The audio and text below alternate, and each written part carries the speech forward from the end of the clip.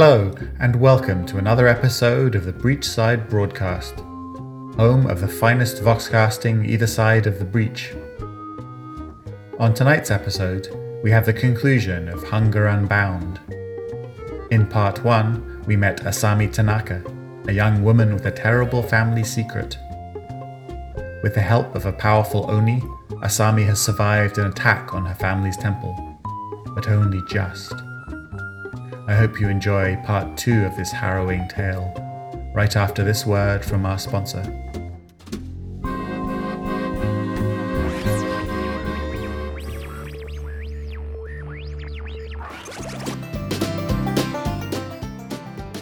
This episode of the Breachside Broadcast is brought to you by a message from the Guild. The recent attacks throughout the Little Kingdom have been attributed to supernatural creatures known as Oni. The Guild can confirm that these attacks are, in fact, the work of malicious elements within the Miners and Steamfitters Union. Do not be fooled by superstition. Your true enemy is the Union, and your true friend is the Guild.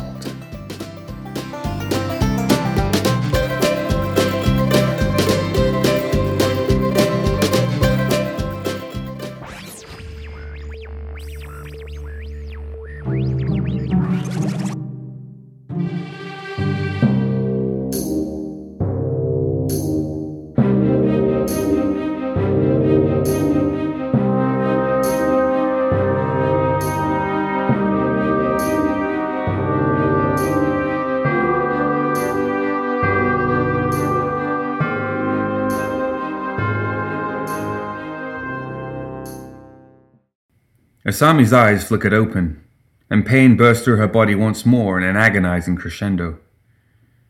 Her vision blurred, and she could taste blood and bile in her mouth. The back of her head felt swollen and stiff. "Drink, girl. You need to drink." She felt something cold and wet trickle down her throat. It washed away the metallic taste lingering between her teeth in a purifying stream. She spluttered and coughed, wincing as the pain in her stomach doubled with each contraction. "Asami, it's all right. You're safe."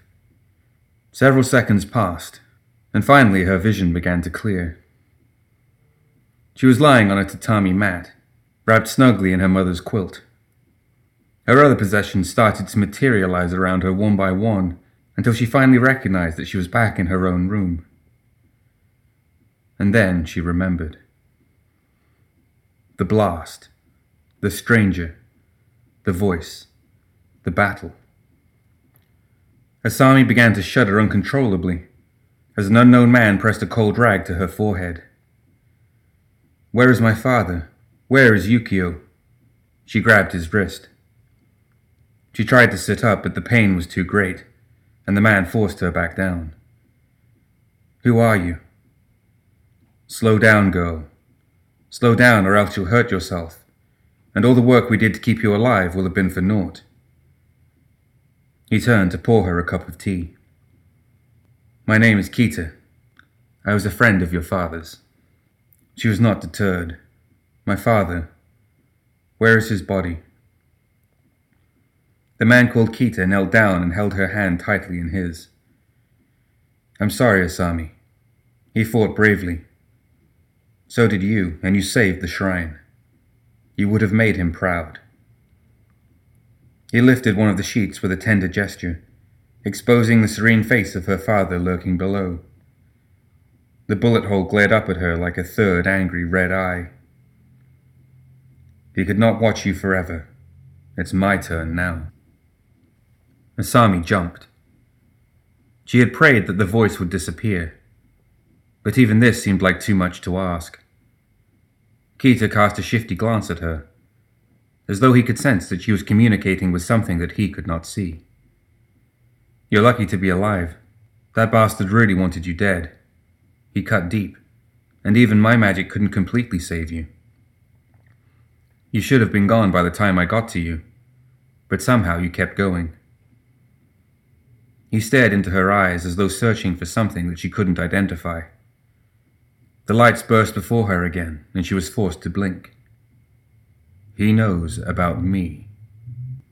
The wounds at the back of your head and in your stomach will heal, Kita noted. They will hurt for a while, but no harm will come of them. Kita looked up nervously, beside himself with embarrassment, as if unsure what to say. Tell me, she said. She had already lost her father. What could possibly be worse? You can never have children. The cut was too devastating, and no magic is powerful enough to fix something so complex. Asami felt the blood drain from her face as she stared in shocked silence. She opened her mouth to say something, then closed it. Her family, her dreams. She would be destined to this loneliness forever. Asami? Kita placed a gentle hand on her shoulder. Asami? I'm sorry. She had lost everything. Her mother, her father, and now even the hope of raising her own family. Her next words barely escaped her throat in between violent, shuddering sobs. There is nothing left for me here. Kita, where can I go now? For the first time since they spoke, Kita offered Asami a wide smile. Did your father ever tell you about a place called Malifaux? The lights burst before her eyes once more. Take me there and accept my blessing, and I will fix you. Although several weeks had already passed since Asami's crossing, Promise's barren sands and nocturnal emerald sky continued to haunt her with their savage beauty. That life could exist in such a craggy wasteland of scattered settlements, while her own future was so desperately barren, seemed like a sort of sick joke. And not a night went by when she did not reflect upon her own suffering. And the suffering had been immense. In the span of just a few hours, Kita had brought down her entire world. You must understand, Asami, he had told her the night he accompanied her into the ether, that you survived the attack on the Obsidian Gates because you are special, just like your mother was before she died. He spoke quickly, as though he'd rehearsed carefully what he was going to tell her. The lights you see and the voices you hear are signs that you were chosen by one from beyond. You are gifted with martial abilities, which are necessary for the cultural survival of our people, and you have an obligation to hone and train them. He placed a gentle hand on her shoulder. It's what your father would have wanted. My father wanted me to have children and to maintain the family shrine. Not to be a fighter, she said angrily. What if I refuse? Her gifts had robbed her of any chance at a normal life. The freedom she'd experienced in tearing open Titus' throat seemed so fleeting now. I'm afraid you can't, was all Kita said. Then he blindfolded her and tossed her through the gateway into the new world. Thus did the entry into Malifaux mark a new beginning for Asami. The 10 Thunders offered her a sense of purpose which she never knew she was capable of possessing. Asami would not cry any more. Kita taught her that weeping was a sign of passivity and weakness, which could bring back neither her father nor her lost future. Still, the new environment confused her, and so she found little solace in her surroundings, especially since Kita's revelations about her family history and its allegiance to the 10 Thunders brought her further away from the father she thought she knew.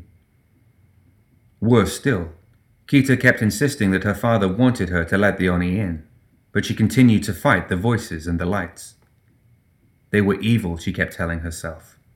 The blood she had shed the night her father died, and the way she had savored it, was undeniable proof. But Asami could feel herself changing each day she spent away from Kamakura. She saw the lights everywhere now, and the voice in her head never grew quiet. It even had a body now. One morning Asami awoke to find a squat, impish creature with jovial, apish features and pointed, gnashing teeth staring at her from the other side of her bed. She could barely muffle her scream of incredulity and disgust so as not to wake the rest of the hidden temple. You look surprised to see me, Asami. The lights would still burst behind her eyes every time the imp opened its mouth. But why? You know exactly what I am. You have a body, she croaked, untangling herself from the sheets to get a closer look. The little imp gnashed its teeth.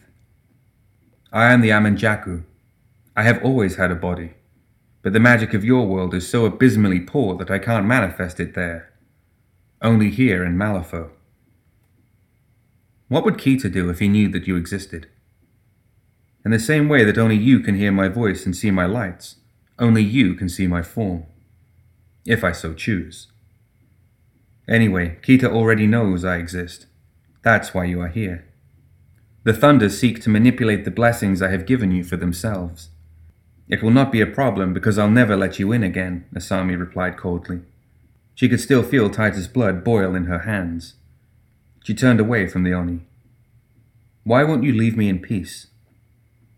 Because we can help each other, the imp responded.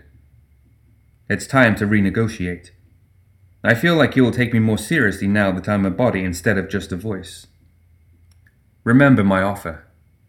I will give you the ability to have the child you so desperately want if you open yourself up to me so that I may finish my crossing. Every morning thereafter, the Amanjaku would awaken Asami with the same proposal, and each time she refused to subordinate her own humanity, until one chance encounter during one of Keita's routine security sweeps along the rail lines changed everything. The Nephilim descended from the sky in a storm of leathery wings and blue fur. The rail workers furthest from the barracks were the first to die. They barely had time to register the flock of lightning-fast beasts before the razor-sharp talons ensnared their flesh. Some managed to offer a few blows before they succumbed to the tide or escaped to safety, and steel limbs met swords, claws, and horns in a hiss of mangled metal, snapped tendons, and boiling blood. Asami could tell that although Keita and his Torakaji bodyguard were badly outnumbered, they were protected by their considerable martial prowess. Chain boulders shattered the cartilage of pinned wings with a sickening crunch, and flying shuriken doused with unspeakable poison severed black-blooded arteries. Still, the swarm of incoming Nephilim was too great, and within the next few minutes of furious fighting, the caravan was overrun. With their foremen dead or dying, the rail workers threw aside their shovels and mallets and sprinted for cover in the surrounding cliffs. Few made it to safety before more Nephilim cornered them in between the craggy rocks. Will you do nothing now, girl? The Amanjaku asked as he watched the boisterous Nephilim gore a Torakaji through the eyeholes of his porcelain mask. He chuckled with relish as he saw another Thunder's brother ripped to shreds from the ankles by 4 of the smaller Nephilim, which looked no older than infants. No, said Asami. I remember what it felt like when you possessed me the night my father died. That monster was not me. So you would rather die than allow me to help you defend yourself and all these other people? Asami ducked out of sight as one of the winged Nephilim swooped over her. If I die, so be it, but at least I'll die free from you. And what about their lives? He asked with mock concern, gesturing at the rail workers. Are they not worth saving? Asami, we have to get out of here. Keita's call between the sounds of flapping wings spared her from answering. He flipped gracefully over several of the smaller creatures and speared them all with one elegant stroke of his polearm. His next strike decapitated another and sent its head flying into its neighbor, horns first, with a sickening squelch. Not while you can protect the others, she answered, scrabbling for cover. I'm sorry, Asami, but I can't. These people are disposable. You're not. The Amanjaku raised an eyebrow. The biting callousness of Keita's words stung. Well, the imp asked again. He won't save them. Only you can. And in that moment, Asami made her choice. She felt the Amanjaku's power wash over her for the second time, as her hair began to form thick, spidery ropes that floated above like hungering serpents in search of a fresh kill. She screamed as the old wound at the back of her head forced itself open, elongating and stretching the ruddy, cracked skin into a massive, sickening maw of concentric rings of carnivorous, gnashing teeth. Keita froze, uncertain as to whether the woman he strove to protect was human or something else entirely. Alerted by the sounds of her cries, the Nephilim looked up from their slaughter and paused only briefly before charging at this new threat. As though anticipating the fresh wave of blue horrors, Asami's slithering lock stretched hungrily towards the charging beasts. The tentacles searched the throng of blue bodies for the smallest targets, which they enwrapped and shoveled whole down the gaping mouth at the back of Asami's head. The Nephilim stopped in their tracks, horrified at the fate of their younger comrades.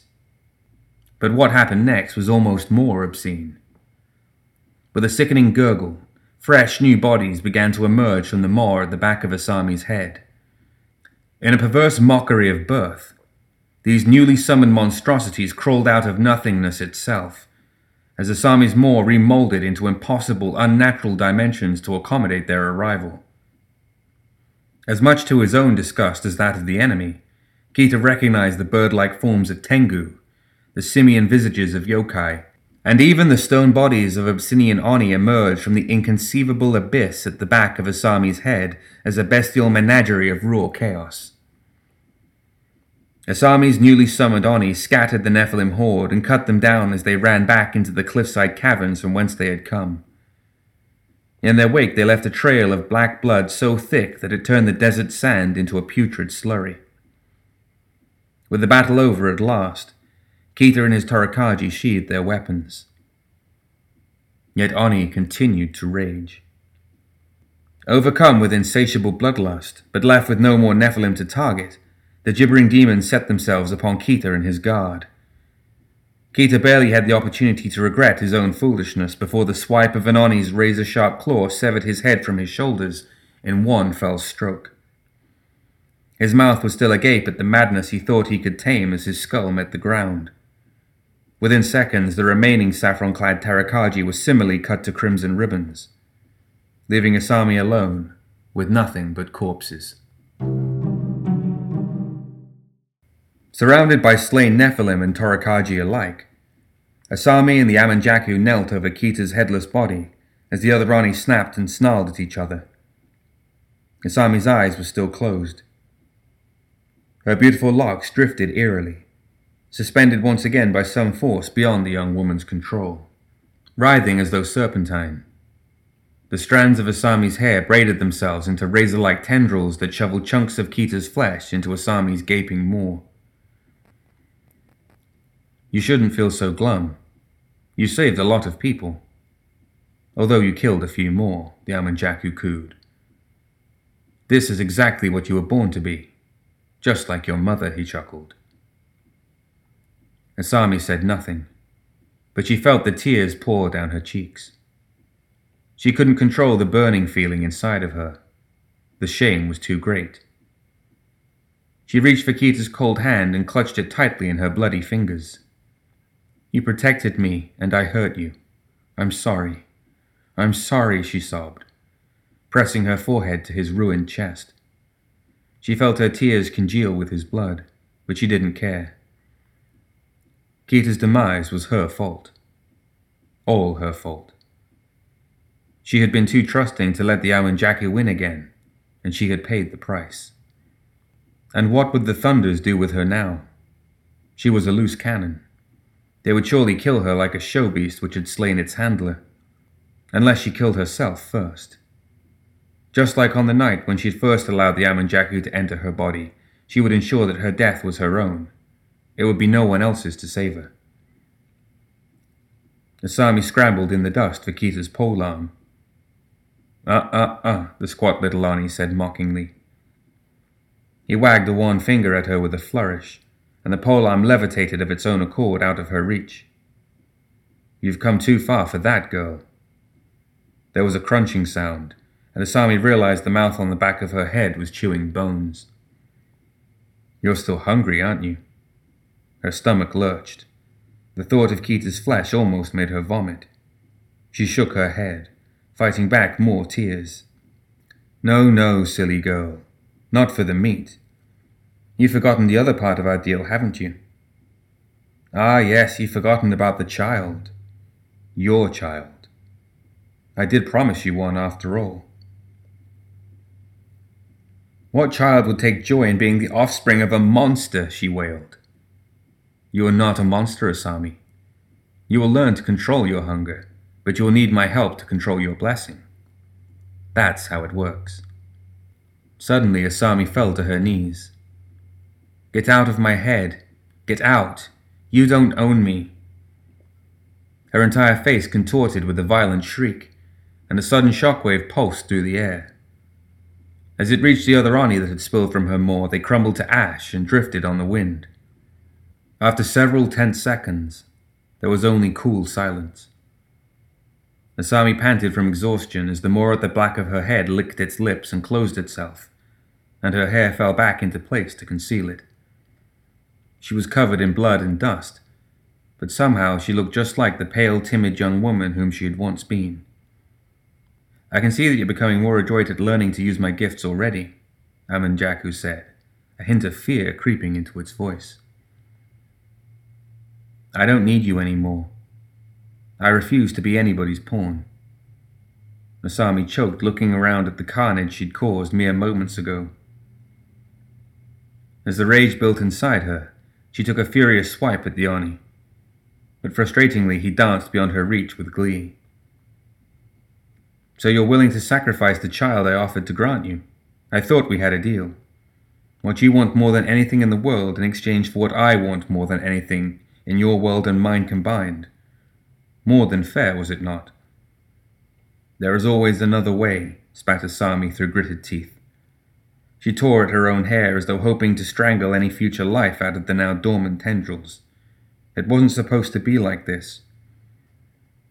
Amanjaku laughed sourly. "You think it's that easy, girl? You'd have to find something else that possesses the same kind of power I do. Do you think that these pitiful, primitive creatures," he made a disdainful gesture at the slain Nephilim, "have the answers you seek? Only one other being from beyond can give you a child like I can. And Lingzuzi wouldn't want to talk to you. He has enough." The demon stopped himself abruptly. "You say that like you know him, like he's already here in Malifaux." Asami paused to contemplate the expression of evident worry etched on the Amanjaku's impish visage. "It seems as though I've said too much," he groaned. "I misspoke. Forget it." Asami ignored this. "If I find this Lingzuzi for myself, then what? You will have no leverage over me, no hold. You will be nothing, and I will be free. I can have my child without your curse. He may be another Oni, but at least the choice to deal with him is my own." "I saved your life twice. I thought we had an agreement," the Amanjaku barked. "Not anymore. Your gifts have poisoned me enough. If there's another Oni more powerful than you in Malifaux, then I'm going to find him, without your help. I can always lie about how Kita died. I will have the Thunders by my side so long as I continue to serve them." Her hands clenched into fists. Asami stared into the eyes of the monster facing her. She would not be a pawn or a plaything. Fate had taken her family from her, both those she had known and those she could never know. But it could not take her will, and she would make her own way. The Amanjaku had granted her power at a cost, but it was a power she could control. She had seen how the Amanjaku had quivered after she banished the other Ani. Even so, Asami could not escape the creeping notion that her skin was no longer her own. "I will find this Lingzuzi," Asami said, "and I will win what is mine without your help." As Asami turned her back, Amanjaku smiled.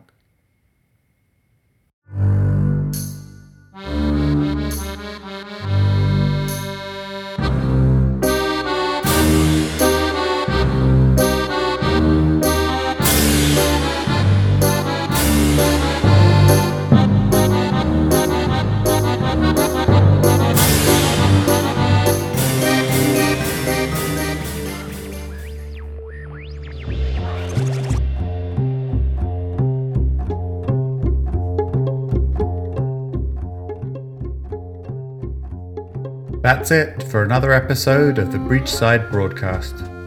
Join us next time for more Tales of Malifaux.